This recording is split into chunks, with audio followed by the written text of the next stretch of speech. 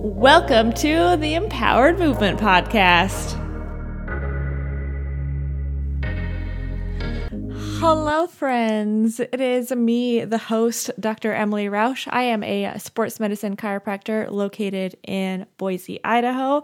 I specialize in working with pole, aerial, and circus artists and treat people both in person and virtually. So if that's something that you're interested in, hit me up. A few disclaimers, well, mostly one disclaimer. I have an amazing golden retriever. His name is Samson, that insists on being very close to me all the time. So there is a high chance that you will hear some random noises coming from him. It is what it is. And now on to the episode. All right. Minus some technical difficulties, we are here. Hello. Welcome to the Empowered Movement Podcast. I'm here with the amazing Roz the Diva. Roz, would you mind introducing yourself to the people? For sure. My name is Roz the Diva, friends. I am calling in today or podcasting in today from Brooklyn in New York, expensive city. And I'm a pole dancing instructor, and a trainer, a personal trainer. And I specialize working with all kinds of non-traditional athletes. So basically, anybody who isn't like a straight white guy ultimately ends up being my client. So I work with plus size women, people all over the gender spectrum, people with disabilities or disabled athletes, as well as people who just have a lot of anxiety and trauma around working out. So basically, we're team underdogs all day. I love it. I love it. One of my favorite questions to ask people is which you do a lot of different movement things, but like, why pole dancing as opposed to other like dancey types of movement? You know, I think I actually do, besides pole dancing, I like to think that I'm literally Shaka Zulu, and I've been taking African dance classes for a couple years. But pole is definitely where my heart and my love and my soul is. And that's actually quite a good question. I think pole stuck with me super hard because it was not about how I looked, but it was about what I could do with my body. And it was my introduction to strength training. And before pole, I had not considered, doing things like lifting weights or calisthenics. I used to hate that stuff. And I was like, oh, like it's scary. I don't want to do it. I don't want to try it. And then just kidding, it became my entire life. And when I realized that I could be good at sports that don't involve speed, but if it's about strength, that's a different story. So pole really gave me a chance to be strong.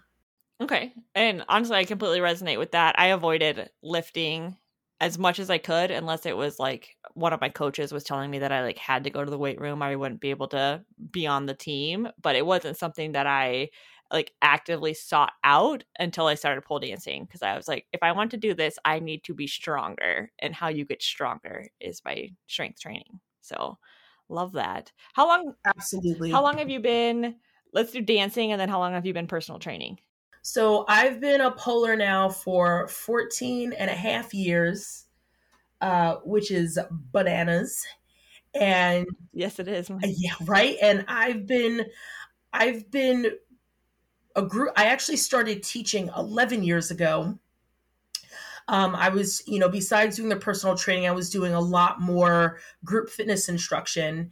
And then the personal training really got started, I believe it was 2015. So we're talking about 7 years ago from now. Okay. So quite a few years in all of the different industries that you're involved in. Have you noticed any interesting trends? I'm sure you have, but like any trends you want to chat about? Yeah, I see. With pole dancing, I've noticed that people are progressing a lot faster than what I recall. Like things that we used to consider a big deal, like an invert, which is getting your head over your ass. or I'm sorry, just kidding. That's called standing up. Yes. We knew what you meant. Your ass over your head. Exactly. Getting your ass over your head, and doing different tricks and poses in that upside down position. That used to be like the piece de resistance, like the most crazy trick you could do. Those tricks, they were such a big deal. And I mean, they still are a big deal, but they're far more common. And things that I used to consider super advanced are now like medium. Mm-hmm. So it seems like as the popularity of pole has stepped up, I would say the level of athleticism is almost terrifying. How some people are and what they've been able to do, and apparently physics don't matter to certain people, and the rules of physics just don't apply after a while. That is one of my most common, I don't know if gripes is the right word, but like I swear gravity does not exist for some people. And I'm like, how are you physically able to do the things that you are doing like with gravity? I don't understand. If you figure it out, please let me know, because I'm over here looking at some of these people like, what in the whole hell? Same. Yes. Yeah. They're, especially where like the like Eastern European Russian dancers where I'm like, does gravity not exist for you all over there? Like, can I come train with you? Because I would like to free float through the air, please and thank you. Exactly. No gravity, no spine, Yeah. no bones. Just noodles. Do you feel like the acceleration of like the pole skills, like, you know, inverting used to be like this, like, you know, piece of the resistance, and now it's like if you can't invert, not that you're not a good pole dancer in any capacity, but I know that like a lot of people get hung up on like, oh, I've been in or pole dancing for 2 months and I can't invert. And it's like, well, you've been pole dancing for only 2 months, like chill. Do you feel like the push to move faster is helping or hurting the industry, or neither? I would say it's definitely hurting. I wouldn't say that the industry is like actively hurting because of that, but it damn sure doesn't help. When I have students who they either write to me, send me slide in the DMs, or they ask me after class, like, man, I just can't get this move. One of my questions is, well, how long have you been pole dancing, or how long have you tried to get this? And they're like, I've been polling for like 2 months already. And I'm like, wow, you have no idea of the timeline of how things go. And I think, I actually think it doesn't make it. I think the problem is not how fast people progress, but the problem is that it's the expectation that you're supposed to progress so fast. That's the part that hurts the industry. It's not the people who are actually able to do some of these wild ass tricks. That's just really cool. But it's when it is expected that you're supposed to get a particular movement in a particular time frame. That's not what's up. That's when things go wrong. And I think that's something that is definitely hurting. And I would like more people to talk about how long it took them to get certain things. Because, when I see these baby polars and they're like, man, I still can't get this invert. I've been polling for almost, like I said, 2 or 3 months. And I'm like, child, I will see your 2-3 months and raise you 2 or 3 years for some people. And when I tell them what to expect, then they're like, oh, dude, okay, that's fine. But people just assume that they're failing because they're not winning the race immediately.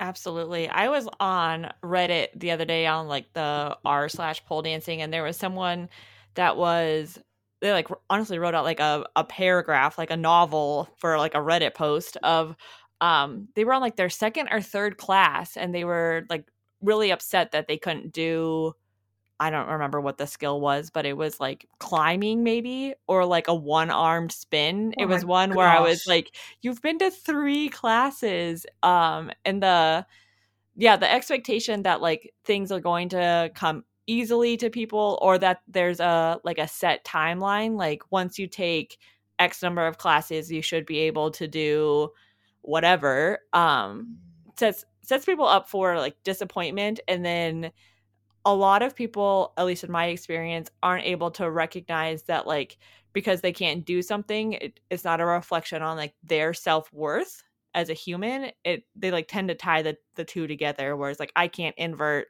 so therefore I'm a failure. And it's like it's so unnecessary, and it hurts my heart. Yeah, I absolutely agree. And to be all the way crystal clear, I 100% was that person.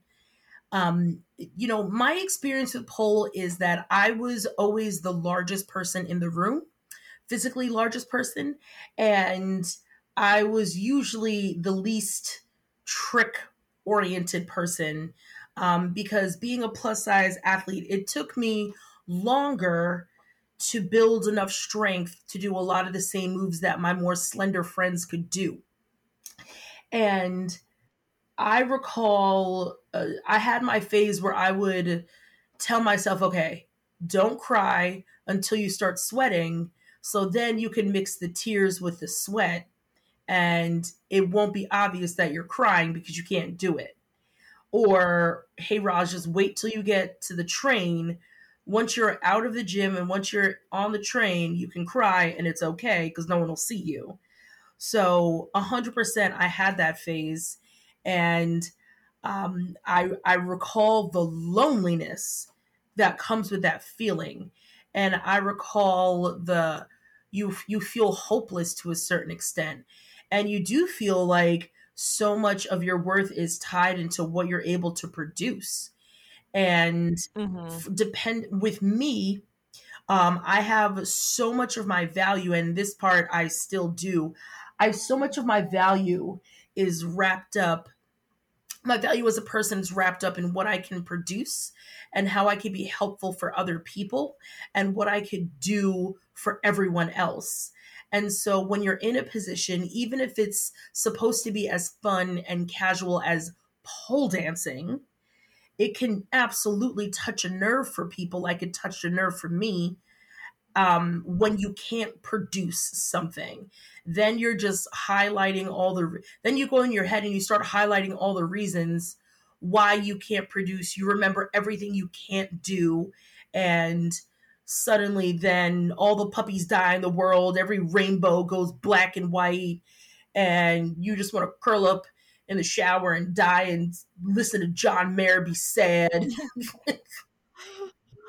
uh, um Lots of things to unpack there, Yeah. where the which like a little bit is making me giggle because like the amount of times that I've had this like very similar conversation with my like mental health therapist, where she's like, it doesn't matter how productive you are, like you still have value. And I was like, I don't believe you. It's a forever journey that I feel like people that are raised in a capitalistic society are having to unlearn, and like unlearn to whatever extent you can, right? And then the frustration and tears. And I went into pole thinking that since I had a athletic background, that it was going to be really easy, and just got like smacked with reality my first class, where it's like, no, you haven't earned the right to do this yet. Start at step 1. So yeah, very much resonate with the big feelings, the tying your what you're able to produce with your self-worth, and trying to navigate that. Do you have any advice for like especially like plus size pole dancers that are new starting, that like if you could go back and tell baby polar Roz, that do you think would be beneficial for people to hear?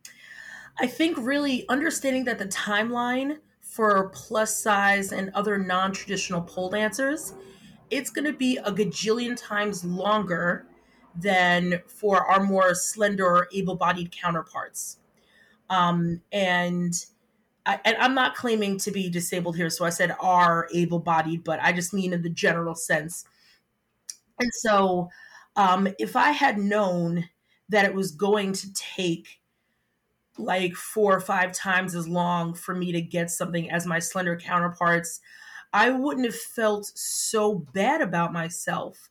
But I didn't know that. And the only reason that I know that now is because I've had 14 years, including 11 years worth of teaching data to look back at. And I started to notice patterns and I started to notice trends. And it wasn't that I couldn't do the same things as my friends, it was that it just took so much longer. But if you're in year one, year two, year three, you probably don't know, you don't have enough data yet to really see the bigger picture of your rate of learning. You might notice it, in some cases, you you definitely need, you just need a lot of experience. If you don't have that experience, you don't know what to expect. So Mm-hmm. what I tell everybody, when they write to me in this despair of what they can't do on the pole, I tell them, yeah, that totally makes sense to me, and do it anyway. And the do it anyway part, I think, is just as important as recognizing how damn difficult this is, because I want people to know, like, it's going to be hard, but hard does not mean impossible. It just means it's hard. And it's going to be harder for marginalized bodies to do stuff that non marginalized bodies can easily do. That does not mean that it's a no. It just means not right now, but soon. So I think Okay. just as much as it's important to recognize it's going to take a while, well, it's going to take even longer if you don't practice and if you don't try. For sure. And the thing that is coming up for me is like trying to navigate that conversation with like if I'm thinking of myself in an instructor role, like trying to navigate that conversation with plus size students, because like maybe they're coming to their instructor, maybe they're like messaging you and asking questions, but is there some thoughts on like um instructors being proactive at explaining that so that people don't have to go through this like emotional roller coaster to come out on the other end being like, oh yeah, it's going to take me longer because of X, Y, and Z. Absolutely. I think instructors should, I tell every single class that I teach, even my experienced polars, even the baby polars, I tell them you're going to suck at 90% of what you try today. It's a fact. It's how pole dancing goes. And so pole's 90% failure. It's 9% sparkly booty shorts and shoes that we don't need but are just really pretty. And then 1% or maybe 2% of the time, you're like, oh, I actually kind of got that trick. That's pretty exciting. So I think if people think of, if you think about it and you tell your students what to expect, then they can adjust their expectations accordingly. But if they're left to their own devices and they don't have any sort of reference point, especially the newbies, if they have no reference point as to how fast they're supposed to do stuff, then they're just going to assume if they can't do it the first time that they failed. Mm-hmm. So I think it's important to set expectations that no matter how many times that they try and fail, you still like them and they are still your students. They're still your baby swans, your baby bear cubs. You're not going to judge them based on what they can and cannot produce. And I also think it's really important for instructors to highlight the things that students are doing well. Let's say you're not able to lift yourself off the floor, but you have proper shoulder technique or shoulder engagement, and you are cheering other people on in class. Well, that needs a shout out because that is just as important, in my opinion, as the person who can lift themselves up to Mars. And the more that we can go out of our way to celebrate and highlight a toe point, an outfit that looks really cute that day, someone's booty cheek. If you know them well enough where you could talk about their booty cheeks. If you don't know them that well, shut up. But that's a little creeper. But for people you know, tell them they have a nice ass. And, or maybe their dancing is really exciting. And I also encourage my students, tell that to each other. You don't have to wait for me to give somebody else a compliment. Compliment in real time. Let people know, hey, what you just did was cool. And that is what has gotten me through pole, especially those times where I'm counting down, how do I run away to the bathroom and go cry? That's what's kept me from running away and going to cry, is when people, I still remember when people gave me the most random compliments and things I did not expect. They've been some of the reasons why I did not leave class that day, is because somebody told me that they kind of believed in me, and I was like, all right, I guess it's worth staying. And I'm so glad that I stayed. Yeah. Where would you be? Who would you be if you didn't stay, right? Do you ever go down that rabbit hole? I do every once in a while. I mean, I'd still be wearing pants to work is what I'd be doing. I would still love khakis a little bit too much, and I would not be naked, drinking, and cursing on the internet. So what a sad, sad thought. We would not have the diva exactly. with us. Oh, that would be devastating. One of the things that I find really amazing about you is that you've gone out of your way to create like an amazing resource for instructors that are working with plus size pole dancers to help them be better instructors. Can you chat about the journey for you to create all of the resources that you've created? Yeah, so right at this point in my career, my heart is in mentorship of new instructors, even instructors who aren't new, but I love teaching the teachers. And I recognize that a lot of my teaching methods, they're based on my experience in a plus size black loud ass body. And the things that I do that, quite frankly, are completely natural, they're not natural for other people because they haven't had those same life experiences.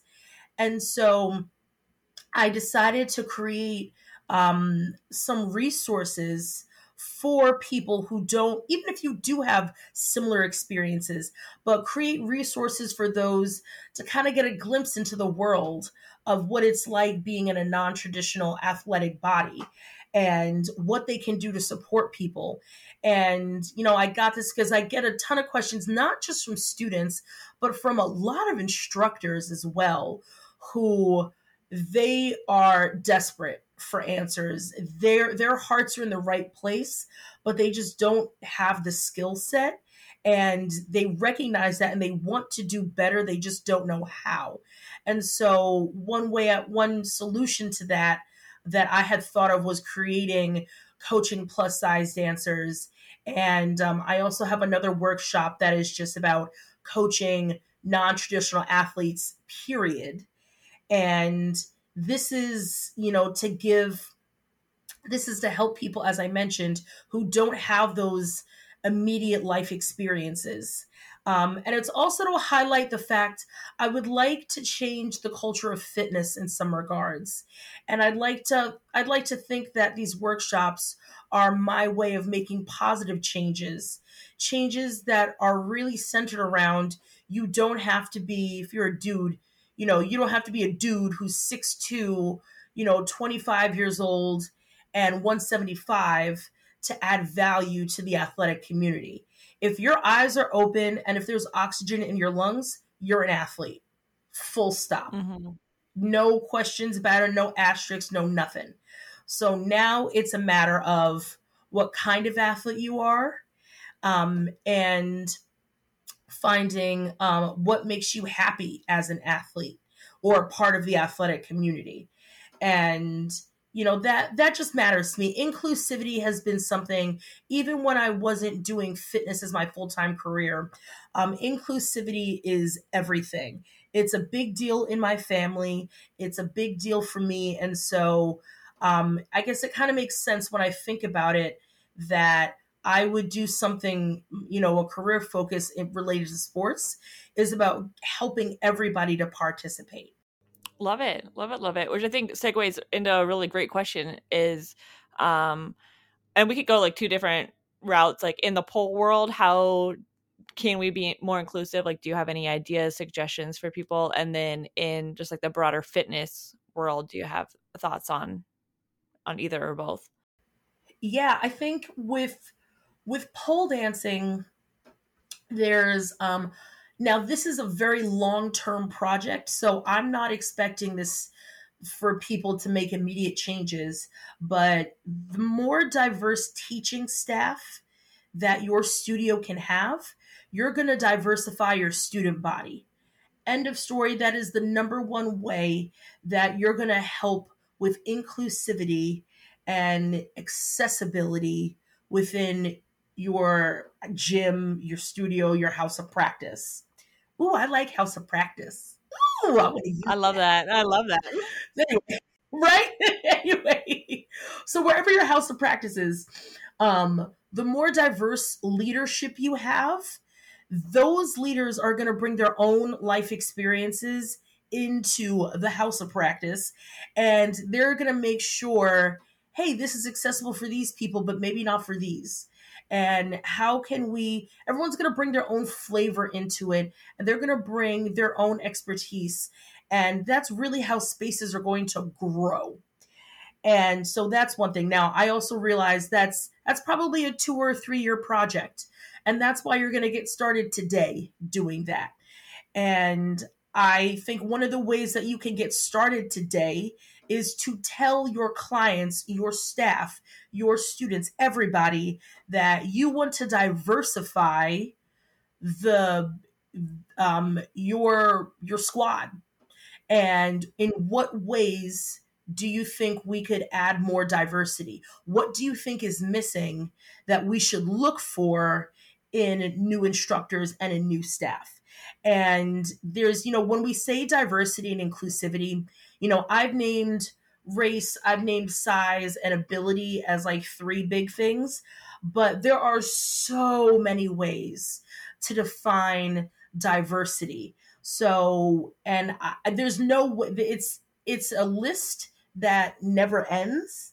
And there's going to be things that I can't even think of that your students may think of and say, hey, I would love an instructor, maybe for example, who has experience working with people with Down syndrome or people who are neurodiverse. And I want an instructor who perhaps is particularly tall or a person of shorter stature. And, it opens up, I think having discussions like this really open up what your students value, what you value as a leader, and how those two things can meet. So your client values match the values of the leadership. I think now that's, like I said, that's a big project. Something you could do immediately is to diversify your social media feeds. If you're constantly being surrounded by the same type of body, the same type of movement, or the same school of thought, then that's just going to reinforce all of your biases that you have. So it's important that you're following all kinds of people who think differently than you, who look differently, who move differently. All of that is going to help you. It might open up just 1 or 2 small things like, you know what? Let me make sure I have captions on all my videos so that way somebody who isn't able to hear what I'm saying, they can read what I'm saying. And, that's something, had I not followed some accounts that really champion physical accessibility, I might not be as aware of that issue. So, that's a big thing, and then it's a little thing. But ultimately, both of those things can add up to really great changes forward. Yeah, completely agree that especially on well, a lot of that, but the caption one is like the last thing that you talked about. I hadn't ever considered, which makes me kind of sound like an asshole, like how are people that are hard of hearing or deaf like able to watch TikToks or reels or like Yeah. any videos. And it wasn't until I was on TikTok one day and like happened to get someone my feed being like, please use captions because like otherwise like we're just completely excluded. Like we have no idea what's going on. And it's such a simple thing that like opens the door for so many more people to be able to like consume your content, to connect with you. And that is really cool. And like what other ways can you take, small action to make your space be more welcoming to more types of people, or big steps, right? Like you're talking about some big things like long-term goals, which are gonna take some intentional action to become reality, but absolutely worth it. Yeah. And I think it's also worth mentioning inclusivity is hard and it's expensive. It's expensive in time, money, and effort. And this is where I think a lot of houses of practice fall short. It's not that they intentionally don't want people who look like me in their places and in their spaces. It's that to make someone like me feel fully comfortable, that means that they're probably going to have to go out of their way. I look for places that have diverse staff, that have staff of color, that have a diverse range of genders. I also look to see if I was working with a client who is in a wheelchair, would they be able to maneuver around the space? How easy or not would it be for them? I also try to think if somebody is I think about different learning styles. And we talked a little bit, about the having captions in your videos, but also being able to I recently worked with somebody who was blind, and it was, I hope I did a good job with them in recognizing, I've got to over describe what my body is doing because they're not able to see where my toe is pointing. They're not able to see how much I'm bending my legs exactly. So that means I've got to really rely heavily on my words, which thank goodness I'm never short of words. That was and like I said, I hope I did a good job with that student. I tried my best, but it was definitely a wake up call, like, oh, if this happens again, are you going to be ready? And I'll be ready, the next time. So, and it's going to need practice as an ally for a group, for a marginalized group that you're not necessarily a member of. It's going to take you a lot of time and a lot of effort, and you're going to make a lot of mistakes on your way during your allyship. um, you making Mm-hmm. mistakes doesn't mean you shouldn't try. It just means that you're making mistakes and do better next time. And more often than not, the group that you're acting as an ally for, they'll see the mistakes, and if they're made in earnest, then they'll probably give you a pass once or twice. And if they know where your heart is, I find that people will be, if they know you're genuinely trying and you're making an effort, it's just maybe it's a little misguided, then they'll help you develop your allyship if you ask. But the biggest thing that you need to do is communicate and to ask the people that you're trying to serve, are we serving you well? And if the answer, or well enough, and if the answer is no, then what resources do those athletes need that you can serve them better? And when they say what they need, that's when you need to make that happen at any cost, damn near. And because more likely than not, they're not going to be these huge, crazy, ridiculous things. Like, one thing that can help, one small things that gyms can do for me as a person who's larger than average is give me a gym towel that fits my body, damn it. And I know this is a complaint that people who aren't plus size have.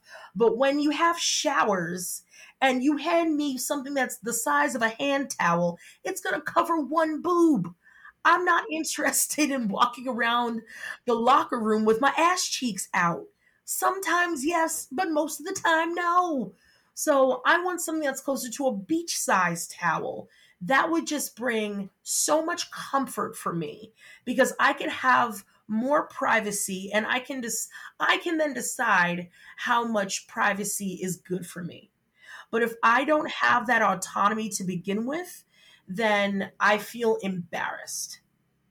And so, and that's something everybody can get a beach towel. If you can pay the rent in your house of practice, you can afford a beach towel.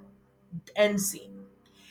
And I think that's something like that. Now, there could also be spaces where it's like, you know what? We need elevators going from the top to the bottom floors. That is something that is obviously a lot more expensive than a beach towel, and that's something that is that's going to take way more time than running to Target for some new towels. But even if you're not able to install elevators in your space, maybe you could make sure there's a little bit of each equipment on each floor of the building. So that way, if somebody can't get to the top floor, they can still experience all that your space has to offer because every floor has a little bit of everything. Yeah, no, that both of those are like really great examples. And like one of the reasons that I love having conversations with people like of different body size, different backgrounds, all of the things are like little details like that where like a gym towel wouldn't have been something that I think I like ever would have registered as being even like a barrier to wanting to use the facility, right? Or like Mm-hmm. having these conversations opens the door for like, oh, that is a simple fix, or that's not a simple fix, but like here's an alternative that like works well for both people, and trying to be better every single time. And then you also mentioned something that I think is worth maybe touching on a little bit more of like the fear of doing things wrong so you don't do it at all, and how damaging that can be, especially when we're talking about inclusivity. Like putting your head in the sand really isn't the solution. You need to try and be okay with failing, I guess. Yeah, you do. And that's so hard, right? For anybody with an athletic mindset, we're taught the worst thing that you can ever do is fail. And there are movies there that are made based on people failing. But then the movie always concludes with somehow now they're the champion of the universe. And it's at that point where they're the champion of the universe. That's when they have value. That's when people are excited about them. But that's very not real. It's not realistic. So when you look at people who are used to winning and whose whole goal, mission in life is to win, and you tell them, get ready to fail, that's going to freak some people out.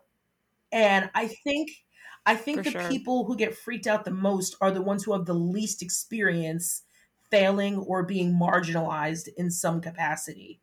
So, this is where I am so thankful that I have my PhD in being young, black, and cute because I I know what it's like to be excluded. I know what it's like to fail. I know what it's like to be on the outskirts. And I think that's what really pushes me to make sure that within my power that nobody else has to feel like that or as very few people as possible. And and yeah, and I can tell you 100,000% when I've been working with clients with disabilities, I've casually asked them, I was like, oh, go pick up that weight. And they're like, Roz, I can't do that. But they have been so incredibly patient with me as I have stumbled through words, I've stumbled through language. I have said, or the fact that I just don't have all the answers immediately, that's okay. That is really, really okay. It's all right if you don't know immediately what you're supposed to do. What's not okay is when you don't try. When you're like, I don't know it, and same as always. So I think that's critical, that's important, and get used to it because it's worth it. Yeah, I completely agree. One of the things that oh, sorry, that was my dog. I don't know if you heard him moaning in the background. Okay, No he's been like problem. grunting and like burping a lot. Hi, Samson. One of the things that I have been meaning to ask you and curious about with your experience showing up and I don't want to say like fumbling through things, but like you're very willing to say like, hey, here's some thoughts on a topic. I'm thinking back to story thing that you did where it was like, if you're resistant to being vaccinated, what is the reason? And that's a topic that a lot of people would just shy away from, especially people with like a larger platform like you have.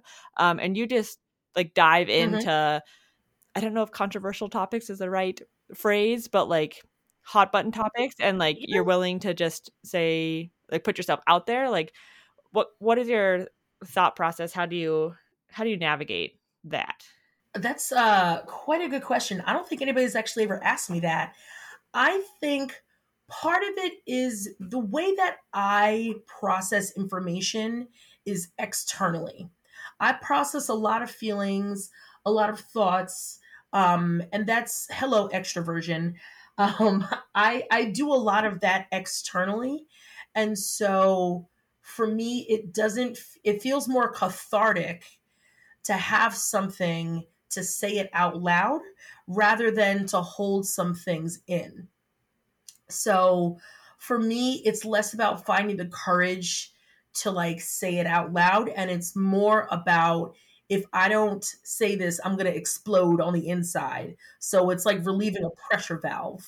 And, I also think I try to use my big mouth for good. Because I've seen what happens on small and larger scales when people use their voice in negative ways. And I see how people when they're not trying to I see the influence that the big personalities can have in a small group of 4 or 5 people in class or 4 or 5 million people.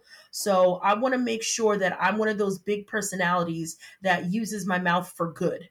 And if you're going to hear me yelling, which everyone always hears me yelling, it's because I'm excited. I'm cheering someone on. I'm yelling because they did a twerk above their head and it was genius. And I need the whole world to know about it.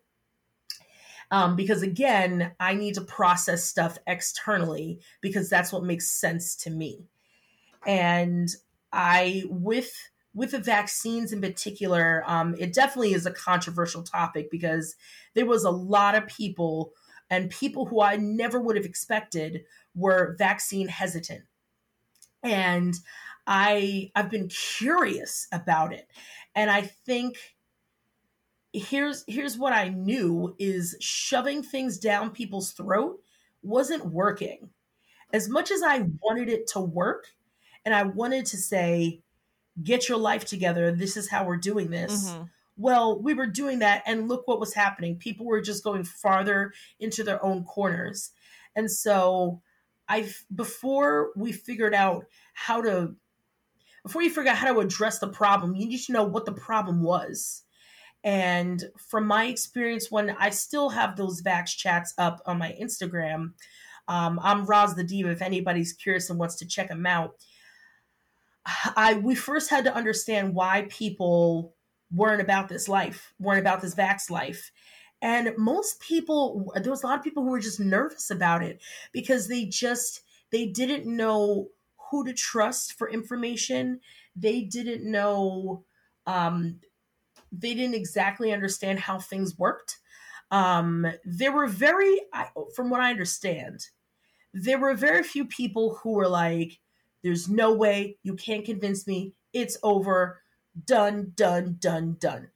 there's very few people who had that mentality. It was more of, I want to do this, but I just want someone to listen to me first and not dismiss my concerns. And I want somebody who's going to recognize that I'm not crazy, I'm not stupid, or I'm not ignorant. I'm just nervous. And once I understood that, we can talk about nervousness. Like, I can give you a pep talk. Pep talk's my favorite thing in the universe to give. So I was like, oh, we got this, boo. But had I just kept saying, you're stupid for not getting a vax, which is what I wanted to say, then the problem would have gotten worse. I also, another controversial topic that I want to get even more obsessed with, is therapy and mental health. And I think that is so incredibly important to me, because I see where older generations in my family, had they had access, and if mental health resources were available to them, I think it would have changed the course of their life. I think if they had resources, if they had support, if they had the training and education that I've been extremely fortunate to have, that they would have had more positive life experiences, and everybody around them would have had more positive life experiences. And so I just, I want to rip the Band-Aid off of that. And I want to talk about it, because we need to talk about it. And again, I don't want people feeling isolated and alone, because that's when the guilt comes and just eats you alive. So I'm trying to counteract that as much as I can. And also, quite frankly, the more that I talk about things like therapy out loud, the more normalized it is for my own self. I've been in therapy for 15 years. And I love it. I swear by it. I think everybody on the planet should have a therapist. But I know that's not accessible, particularly in America, because our healthcare system sucks. But I want people to know that they're not crazy, that they matter, and that it's okay. Whatever's happening, it's okay. Completely agree. I've been taking notes off to the side, and one of the things I wrote down is people want to feel seen and they want to feel safe, which is the underlying theme of. I'm also a big proponent of therapy. I've in therapy on a regular basis for many, many, many years, and that's kind of what most human issues come down to, is like, do you feel like you're being seen, like your feelings are being validated, and do you feel safe? And if neither one of those is happening, it's either like guilt, shame, or it's like really resistant to hearing other people's perspectives, experiences, that like, I'm in my corner, you're in your corner, and no progress is really being made, besides us getting farther and farther apart, which is not what most people want. No. Psychological safety. I wish I could take credit for making that phrase, but I think somebody in a workshop had mentioned that to me, and I was like, oh my gosh, that resonates so hard. When people feel safe enough to be themselves, that's the only time progress is going to get made. For sure. Yeah, and if not, then like, if you're not able to show up 100% as yourself in whatever space that you're in, right? Like no progress is being made, and you can almost say the opposite is happening if people aren't being their authentic selves. So one of the interesting things to try to ponder, if we're trying to like circle this back to pole fitness, is like, are you creating a space where your patrons are coming in being able to feel seen and safe as their true selves, or are they having to like mask part of their identity to be able to be in your space? And is that an active choice that you're wanting to make, or is that something that you can take some steps to try and change? That's such an important thing to consider, and that's something that you won't know if your clients have to mask who they are until you ask them. And I'm not saying you go up to everyone individually and be like, so tell me about all of your insecurities and how they play out here, because that's low key terrifying. So I think what could be really great from instructors and house leaders, house of practice leaders, is create an environment where students are comfortable coming to you. So you're not going up and just making assumptions about them. So that means having an area for anonymous online feedback. That means after every class, asking your students, how did you like class? What should I change? What should I do more of? How can we make this better? Having multiple channels for feedback, I think, is going to be incredible because it puts everybody kind of at ease. And I think if you also set up feedback as in, listen, we love having you here and we want to keep you here. So what can we do better so you just eat, sleep, and breathe House of Diva? Mm-hmm. And also, everyone calm down. There is no House of Diva. I'm not opening my own space. It's too expensive and I don't care. Do you get asked that a lot? Not anymore, Okay. but people used to ask all the time if I was going to open my own pole studio. And there might have been a time where I would have opened my own pole studio. But quite frankly, I know too much and I know better than to open my own pole studio. I've been a part of probably 5 or 6 different studios from day one, from the ground up. And I've seen how much work it takes for these studios to function. I've seen the blood, the sweat, the tears, the money, the money, the money, the money that it takes to do but one backspin. And I am just so thoroughly uninterested in any of that because I like making money and not just spending it. And so for me, it's not the right move. I like being able to go into a space, work, make my check, and then leave.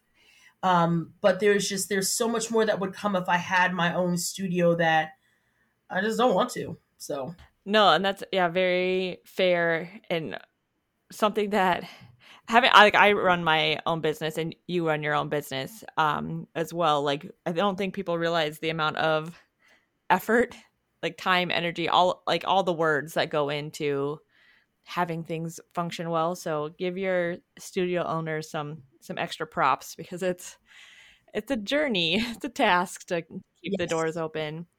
I do have an interesting post that I saw on Instagram that I know you created a few video responses to, but I wanted to get your live chat feedback on it. So it was Pole LOL's post about Mm. curvy dancers and having classes just for curvy pole dancers. And when I read it, I was just like, oh yes, this, like, if that's what people are asking for, that's what people think that they would benefit from. Why wouldn't you do this? But the comments on that post, dumpster fire.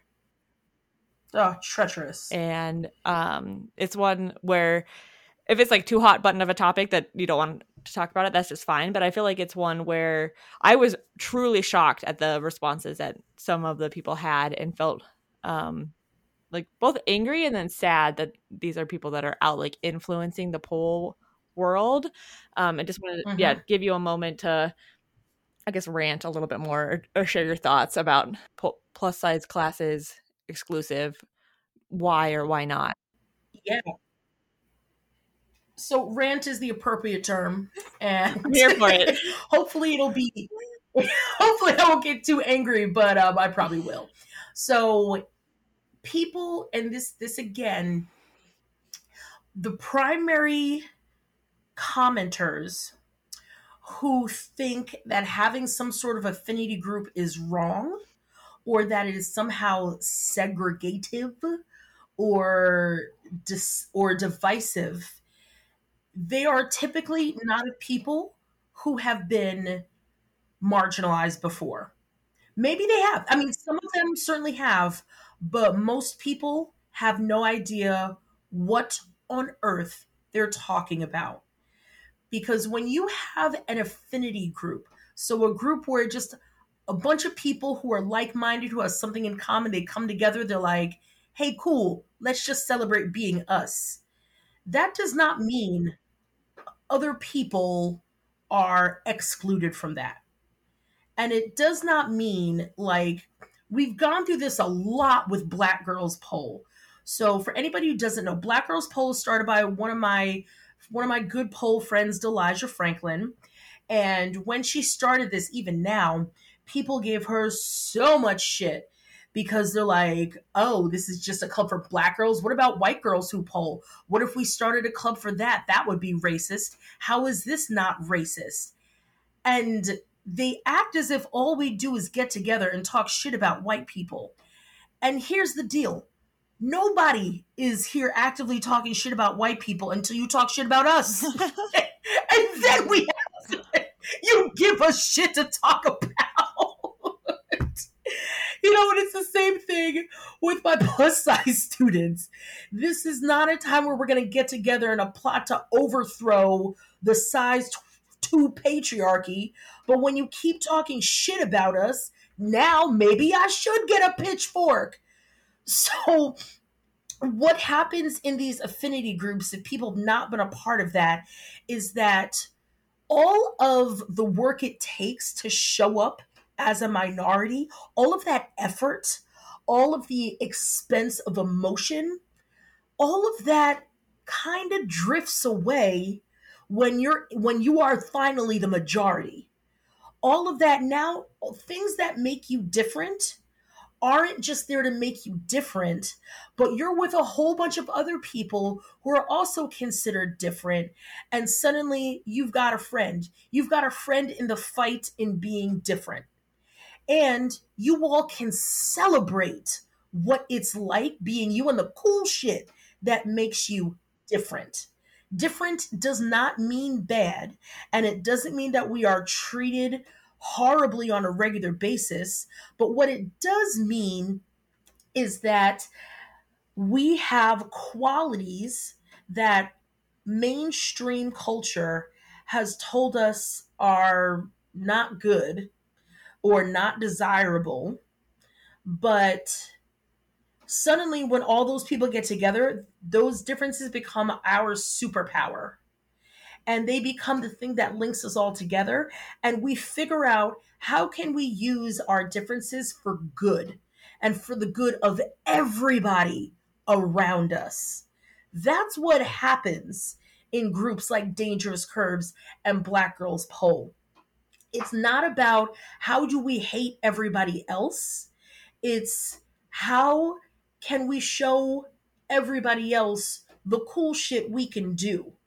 And if the other people outside of the group don't want to listen, if they don't want to see the magic, if they don't want to participate, that's fine. Because what I have found is that there are gajillions of people who don't look like me who want to learn and support and cheer on people who do look like me. And this is what happens, and this is why it's important. And in regards to plus size and having plus size pole classes, please Jesus, yes, yes, yes, yes, have classes that are particularly welcoming for plus size students.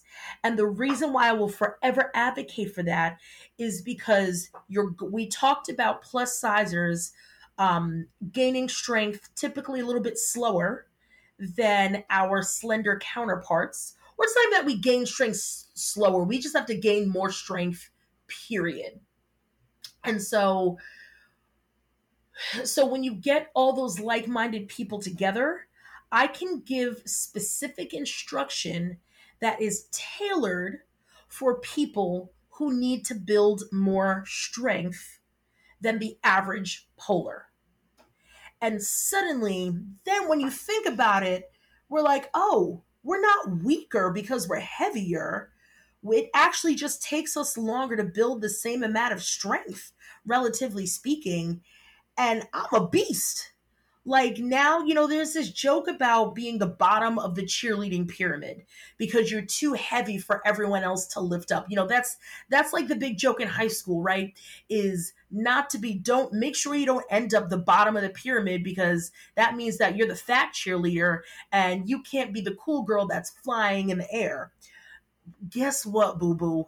I am so incredibly proud to be at the bottom of the pyramid because I know I can support the people at the top. And that is not an easy thing to do. So that's an example of something that I typically would be embarrassed about, is that I'm too heavy to send flying in the air. But guess what? I can base a whole lot of people. I can spot just about anybody who walks into a poll room. My students know when I'm behind them, they feel physically safe enough to try new things, because if something goes wrong and they slip, I'm going to catch them. I'm going to catch them. I'm going to support them, and they're not going to kill me because I'm sturdy. And that means a lot. And so but I would not have known that if I did not talk and speak and work with other plus size people who had the same experience. We're able to share our experiences, we're able to trade ideas, and we're able to just have a good ass time. Like when it comes down to it, it's also just like a fun class. And I want to give a huge shout out to one of my home studios, Incredipole, also to Body and Pole, which is my other home studio here in New York City. But in Incredipole, they did a class a while ago for people who identify as queer. And I'm not part of that fam, so I didn't go to that class, but I do know that class sold the hell out real quick. And I can imagine it sold out for similar reasons why my plus size classes sell out quickly and why Black girls pole retreats sell out quickly. It's because people who identify as queer need a safe space to exist. They need a place where they can be their queer selves and nobody questions them. They need a space where people can speak, where they can speak in whatever slang terms that they want to use. And there's a common understanding that most people are not going to get offended because everybody in there is equally offended. So that's my 48-minute rant about that. I love it. I love it. I love it. There's two things that are coming up for me. Is the first one is, if the people that are upset about having these affinity groups, these like specific classes, because they're fearful that like negative speak is going to be happening, I would want to hand them a mirror and be like, if you're so worried about this happening, if you're not in the space, like what are you saying when people aren't in your space? Was like the first thought. And like, I don't know, maybe reflect on that. If that's your like gut reaction, is to be worried about what, affinity groups are talking about. Maybe you need to be doing some changing in the words that you use in your classes. And then with the flyer analogy, that flyer couldn't fly if the base of the pyramid wasn't there. Exactly. Like it would not be possible. So not thinking that one is better than the other when one isn't possible without the other, make it make sense. It doesn't. So I don't know, kind of circle back to like, let's be inclusive. We all have a role, a part to play in making our studios, our house of practices better, and not having everyone be involved and being their true authentic selves is we're missing out. Like we're missing out a lot. I think we're missing out on so much. I cannot agree with you anymore. I love it. The last, because I don't know how much time you had allocated for this, so I don't want to keep you for too long. We're like an hour in already, which is amazing. Time flies. Yeah. So we've talked about, you have your workshops that you travel to teach, correct?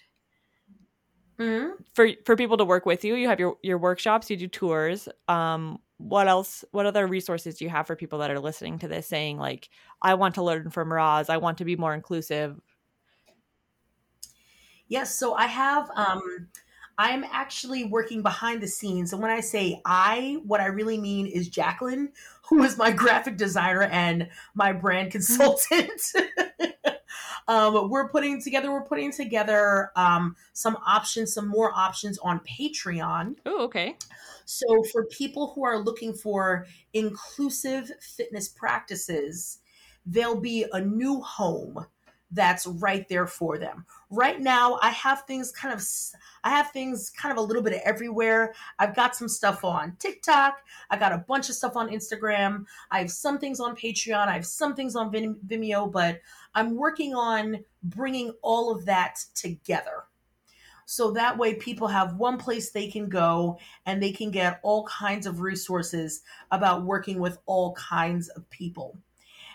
So there's that. I'm also working with Fitbit, which has been a really great partnership so far. And for anybody who subscribes to Fitbit Premium, which you all should, I think there's about it's between 6 and 8 videos that I've got up there where I'm just leading kind of regular fitness stuff. The videos are between 5 minutes and I think 15 minutes might be the longest video that I do. But we've got that. We've also got that up there. So, and I'm excited about that because I think I might be the only, or I should say the first, hopefully not the only plus size instructor who's leading, some of the videos. And also, one silver lining from this pandemic lockdown hellscape has been I've worked with clients all over the world now via Zoom. And, I love working with people in person, but really a whole new world opened up for me when I realized that I could work with clients in Michigan, in Portland, in San Francisco. I had a Zoom as far as Portugal and Australia. I love it. And me too. And I've been so fortunate that, people can go to rozthediva.com and they can be directed to all these places. If you want to set up a Zoom with me, we can do that. You can also follow me on Instagram and TikTok is always appreciated. There's always all kinds of random bombs. You never know what's going to come out of my mouth, quite frankly, on the internet. So, for 2023, I'm looking to do some more revenge traveling. My travel schedule for the rest of 2022 is almost all set, but still working on some particular dates. But I'm game for it. I wanna see the world. I want to keep traveling. I want to keep meeting new people because it helps me become a better instructor. I love it. And I really feel like you are a testament to if you show up as yourself with the thought process of like experiencing new things, becoming a better person, becoming a better, like your profession, whether it's like pole dancer, personal trainer, group fitness person, like really the sky's the limit. Like you're working with Fitbit. Like that's so cool. It is. I legit can't believe it sometimes. I am incredibly fortunate. I am, and it does actually speak to the power of you don't know who's listening to you and who's watching. And when people say that, they usually talk about don't curse around little kids because they're going to hear everything that you say and they're going to mimic it. But in this case, it worked out because I was cursing around Fitbit, and it's not a dream that I knew I had to work with such a big, important, influential fitness business. But I am so incredibly glad that it's there and that I have this opportunity. And really, I guess, there is actually one more project. I've been trying to talk to Beyonce for the last 20 years. And I know she's busy, so I'm not mad that she hasn't gotten back to me, but I just want to let B know that I'm ready. My pole travels. I have a lot of sparkly booty shorts. I can dance on beat. You just let me know what song. I just need 1 8 count on stage with you, and that's it. That's it. That's all. Uncle Barack will come and babysit if you need. So that's good. And tell Jay I said hi. And yeah. Oh my God. I love it. Love it. Love it. And I think that that's the best way that we could end this amazing podcast is to say, Beyonce, reach out, Yeah. please. And thank you. Let Let's him make this know. happen. Mm-hmm. I got a passport and no kids. What's good? Roz has a passport and will travel. Apologies for the slightly awkward ending. I had some technical difficulties with my fancy podcasting microphone, and then all of a sudden I couldn't hear anything that Roz was saying. So I just had to end it. We were able to connect a little bit afterwards. Roz is honestly such an amazing human. 10 out of 10 recommend utilizing her resources, investing in what she's trying to put out into the world. Be sure to look at the show notes, and I'll have all of her contact information where you can reach out to her in whatever capacity you like to be on social media with. If you have any questions about anything, feel free to reach out to either myself or Roz, and I'll catch you in the next one. Bye.